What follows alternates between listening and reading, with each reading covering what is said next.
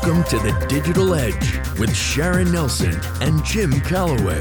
Your hosts, both legal technologists, authors, and lecturers, invite industry professionals to discuss a new topic related to lawyers and technology. You're listening to Legal Talk Network. Welcome to the 179th edition of the Digital Edge, Lawyers and Technology. We're glad to have you with us. I'm Sharon Nelson, president of Sensei Enterprises, an information technology, cybersecurity, and digital forensics firm in Fairfax, Virginia. And I'm Jim Calloway, director of the Oklahoma Bar Association's Management Assistance Program. Today, our topic is the 10 most popular Office 365 tips for lawyers. Our guest today is Danielle Davis-Rowe, a senior consultant at Affinity Consulting Group, where she focuses on helping legal professionals get more out of the software they use every day. She has co-authored legal-specific manuals on Microsoft Word, Excel, Outlook, and Teams, and produced digital courses on Microsoft Word and Outlook. So thanks for joining us today, Danielle. Well, thank you very much. It's great to be here with you guys. Well, we're delighted to have you, and I must tell you that I love your first tip, which is stop typing and start dictating documents and emails. So it sounds great. How do we do it, Danielle?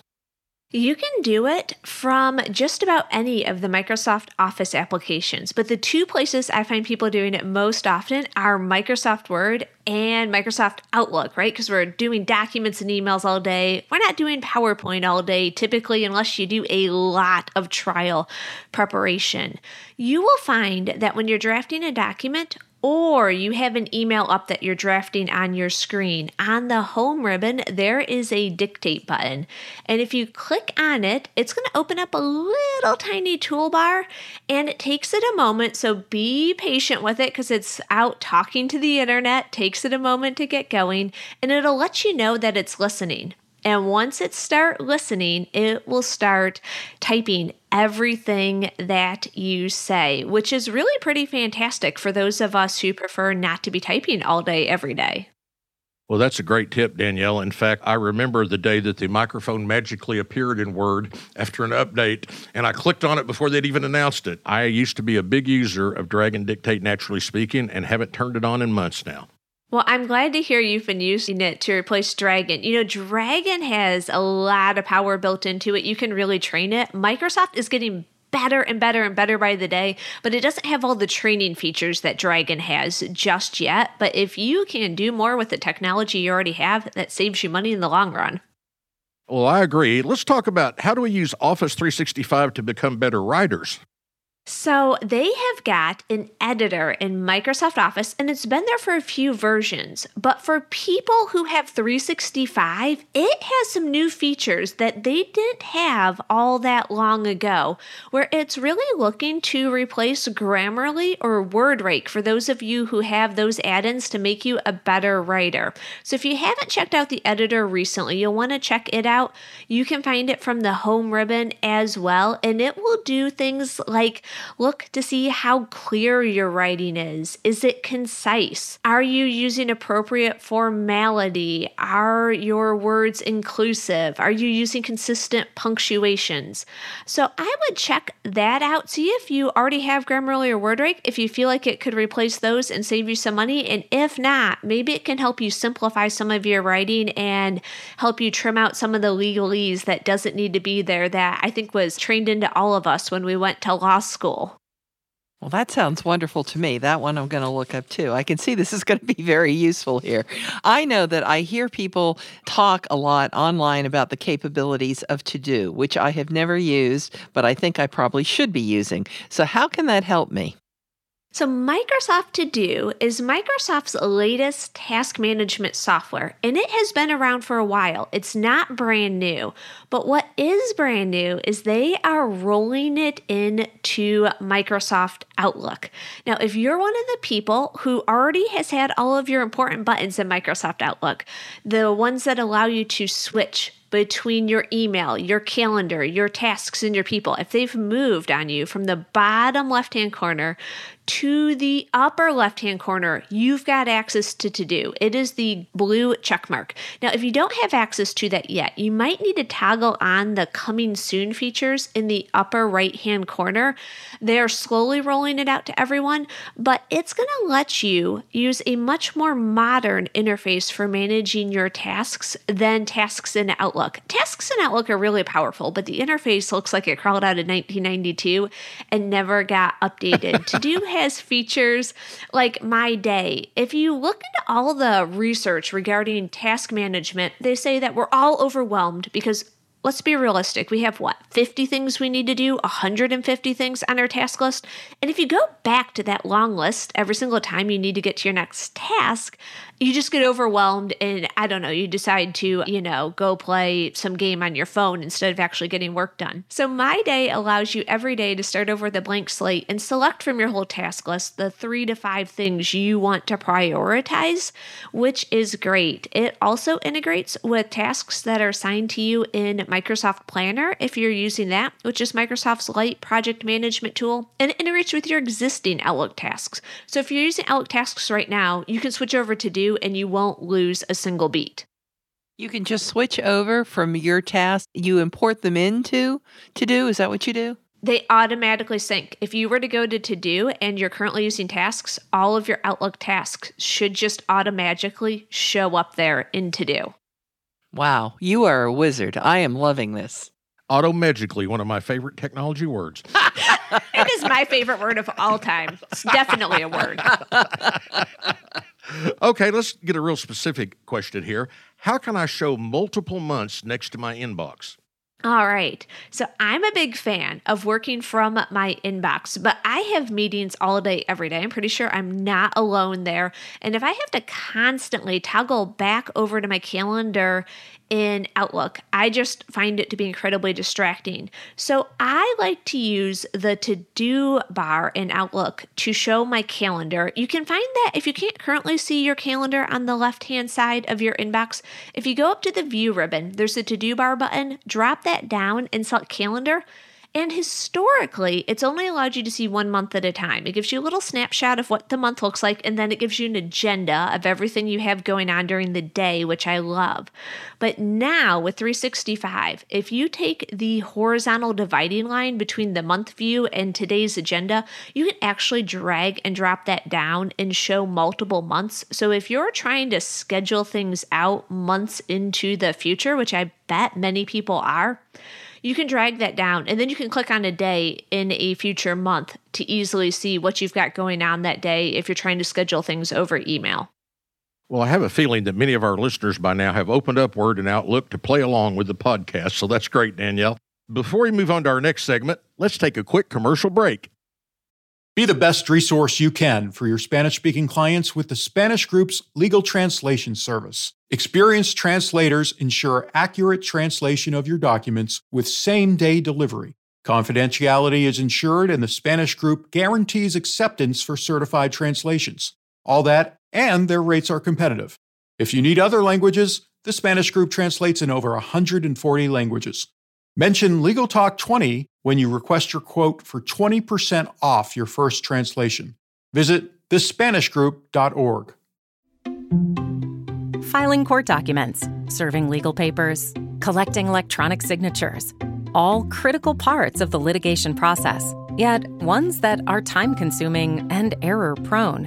But what if you could do more straight from your case or document management software? InfoTrack automates data entry, document selection, tracking, and information syncing across all these core tasks and more by integrating with your core systems like Clio, Smokeball, Leap, MyCase, and others. Spend more time on substantive legal work and less time on busy work. Learn how simple it can be at infotrack.com/simple. Welcome back to the Digital Edge on the Legal Talk Network. Today our subject is the 10 most popular Office 365 tips for lawyers. Our guest today is Danielle Davis-Rowe, a senior consultant at Affinity Consulting Group, where she focuses on helping legal professionals get more out of the software they use every day. She has co-authored legal-specific manuals on Microsoft Word, Excel, Outlook, and Teams, and produced digital courses on Microsoft Word and Outlook. Danielle, I confess that I do not use Quick Steps, and I feel somewhat guilty about that. So tell me what it can do for me. Quick Steps are my all-time favorite feature in Outlook. They allow you to combine multiple steps that you would manually take into a single step. So for example, if you delegate to the same person a lot, and you've got a person you delegate to that's really, really good at handling things, but you forward the email to them, maybe you type in the email, can you please handle this, or something to that effect, and they're really good at handling it. Then you click send, and then you have to do something with the original email. Quick Steps can allow you to combine that all into a single click. A lot of people use Outlook Rules, which automatically process email as it comes into your inbox or as you send email. Quick Steps don't automatically happen. You have to select an email and then select the quick step and tell it, okay, on this email, I want you to do this thing. But it can automatically click the forward button. It can type anyone's email address in the to or the BCC or the CC. It can add the body. It can then click send if you want, or it can let you edit it. It can move the original email into another folder, my all-time favorite. It then marks it as read when I do this because I'm really good at moving things over to folders without having looked at it long enough in the reading pane to mark it as read. It can clear any flags. It can create calendar appointments. It can create tasks. It can apply categories. A whole bunch of things that you might do to a given email. If there's a set of them that you do to the same emails, you can do it with one click. And what I want to make sure everyone who uses 365 knows now is they've just introduced them recently for the web. So if you ever check email on the web, you didn't used to be able to access your quick steps there, and you can now, which I am super excited about. Danielle, let's discuss the Quick Access Toolbar. I know it's a tool that I use a dozen times a day to save me a few seconds every time, but I understand some people need to first figure out how to unhide it.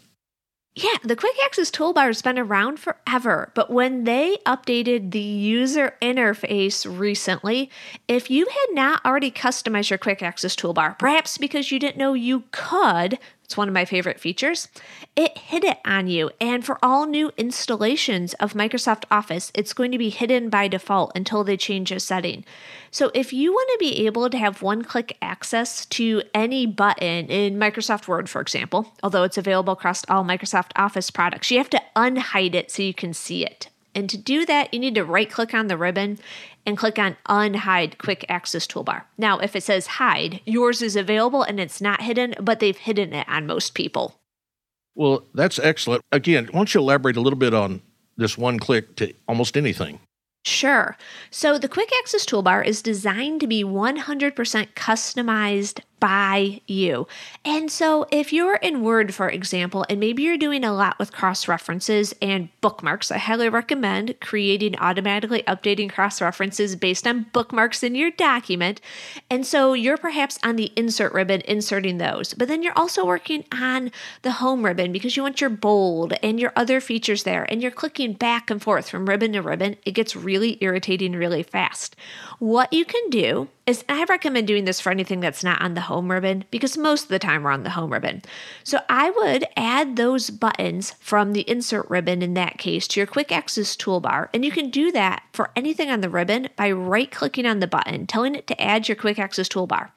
And then you will have access to those buttons regardless of what ribbon you are on.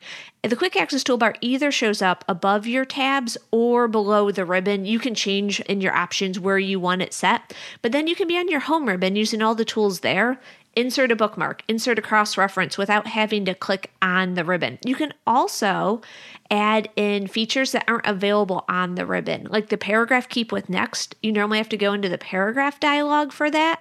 You can go into your file options to customize the quick access toolbar and add those sorts of settings. So then you don't have to go into your paragraph settings, go to that tab, check the keep with next button. You'll have a single check box that you can just click in the paragraph, click on that, and you have much faster access to that setting. I know that you have a tip about collaborating with others in real time. I know a lot of people would like to hear how to do that. If you save your files into OneDrive, you put them in Microsoft Teams if you're using Teams, or SharePoint, when someone else opens it up, you're going to be able to collaborate with them in real time, just like Google Docs. A lot of people have used Google Docs for that for a long time because they didn't realize that Microsoft has this capability now. It will show you in the upper right-hand corner who all is in the document. It'll add a little circle for them. You can hover over them, see more information, and then it will show you a color-coded cursor in the document to let you know where they're clicked, and as they type, you will be able to see it. It works really well, and if you were using Google Docs to collaborate with others, but you normally use Word because it does a much better job of formatting legal documents, you can now use Word for that. It's just a matter of where you store the document, making that possible. Excellent. Thank you. Many lawyers use track changes, but a lot of lawyers wonder how they can track only their changes in a document. What's your tip there? Well, this is a pretty new feature to Microsoft Word. I'm really excited about it. When you go to turn on track changes, which most people do from the review ribbon, the track changes is a double button where the top half of the button, if you just click on it, it turns track changes on and off. But if you click on the bottom half of the button, there is now two options. You could either turn on track changes for everyone, or you could turn on track changes just for me. So when someone sends me a document and they want me to review it, I turn it on just for me because I inevitably forget to turn it off when I go to send it back to them. And then they go to make changes based on my changes. They're tracking their own changes, and it just saves everyone time. So the key is to click on the bottom half of the track changes button. I did write that one down too because I didn't know that. Click on the bottom half of the button. It sounds so easy, but if you don't know it's there, you don't use it. Exactly. That's the problem with all of these, right? If you don't know they're there, you don't know to use them. Before we move on to our next segment, let's take a quick commercial break. Delegate out those tasks that take up your time. Staffy can help you with your legal, administrative, marketing, and even client-facing workload. Hiring Staffy's top-notch bilingual virtual staff means Staffy does the recruiting, hiring, and training for you. Then, if you need a change, Staffy handles it. You get to concentrate on your strategic work. Schedule a free consultation at staffy.cc. That's staffy.cc and get $500 off with code HAPPY24. Welcome back to the Digital Edge on the Legal Talk Network. Today, our subject is the 10 most popular Office 365 tips for lawyers. Our guest today is Danielle Davis-Rowe, a senior consultant at Affinity Consulting Group, where she focuses on helping legal professionals get more out of the software they use every day. She has co-authored legal-specific manuals on Microsoft Word, Excel, Outlook, and Teams, and produced digital courses on Microsoft Word and Outlook. So I know, Danielle, that you have a tip about filtering your sheet view without disturbing others in a spreadsheet. I think I am probably not alone among lawyers who hate spreadsheets. So please tell me how to accomplish this one task, because I need hours of tutoring to do anything constructive with spreadsheets. Yeah, I can tell you this one is really easy. Some things in Excel are not as easy. And this is related to collaborating with others in real time. Because what used to happen, if you were in a spreadsheet with others in Excel and you were like, oh, I want to filter my data for just mine, right? Maybe we're looking at billable hours by attorney and you're like, I just want to see mine. And you'd filter it for your name, all of a sudden the view would switch for every single other person looking at the spreadsheet, which gets really annoying really fast. They have added this sheet view feature that allows you to say, no, not everyone else cares about what I'm filtering for. And if you go to the view ribbon, there's a whole sheet view group. It is over on the far left. You can't miss it. And you can create temporary views. You can create save view there, but it allows you to change the filters and the sorting that you're doing just for yourself. So if other people are looking at the data in real time, their view is not affected. Perfect. Danielle, you've been known to say that each application comes with some default settings that drive people crazy. And I know Sharon and I agree. So what settings should we change to better meet our needs? Well, there's a whole bunch of them. I feel like we could talk about that for an hour, but I'm not going to bore you guys for a whole hour. But one of the most recent ones that's been causing a lot of people problems, they recently changed a setting on people without telling them to automatically make every single meeting you schedule in Outlook a Teams meeting, which is great if you use Teams for all of your meetings. But for people who maybe use something like Zoom, it gets really confusing really fast because you'll go to schedule a meeting and you'll use the Zoom add-in and you'll make it a Zoom meeting. And then it has both a Teams meeting and a Zoom meeting. And you invite people and they're like, oh, where do I show up? And the Teams button is the easy join button. Outlook's made it very easy to join Teams meetings, but it gets very confusing very fast. And they didn't tell people when they changed that setting. So I recommend going into your calendar settings and just making sure you have that set up for the way that works for you. Turn it off if you don't want it on. Switch it to Zoom if you prefer Zoom, right? Just be intentional about it. But I've seen a lot of meetings come into my calendar that has both Teams and Zoom, and it's very confusing because you don't know where to show up. Yeah, that would be a real problem. Well, this has been just the most instructive podcast I can remember in a long time.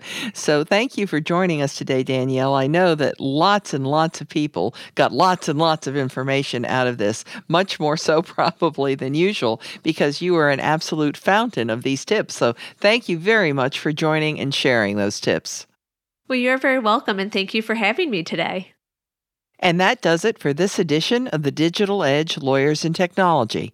And remember, you can subscribe to all of the editions of this podcast at LegalTalkNetwork.com or on Apple Podcasts. And if you enjoyed our podcast, please rate us in Apple Podcasts. Thanks for joining us. Goodbye, Miss Sharon. Happy trails, cowboy. Thanks for listening to The Digital Edge, produced by the broadcast professionals at Legal Talk Network. Join Sharon Nelson and Jim Calloway for their next podcast covering the latest topic related to lawyers and technology. Subscribe to the RSS feed on LegalTalkNetwork.com or in iTunes. The views expressed by the participants of this program are their own and do not represent the views of, nor are they endorsed by, Legal Talk Network, its officers, directors, employees, agents, representatives, shareholders, and subsidiaries. None of the content should be considered legal advice. As always, consult a lawyer.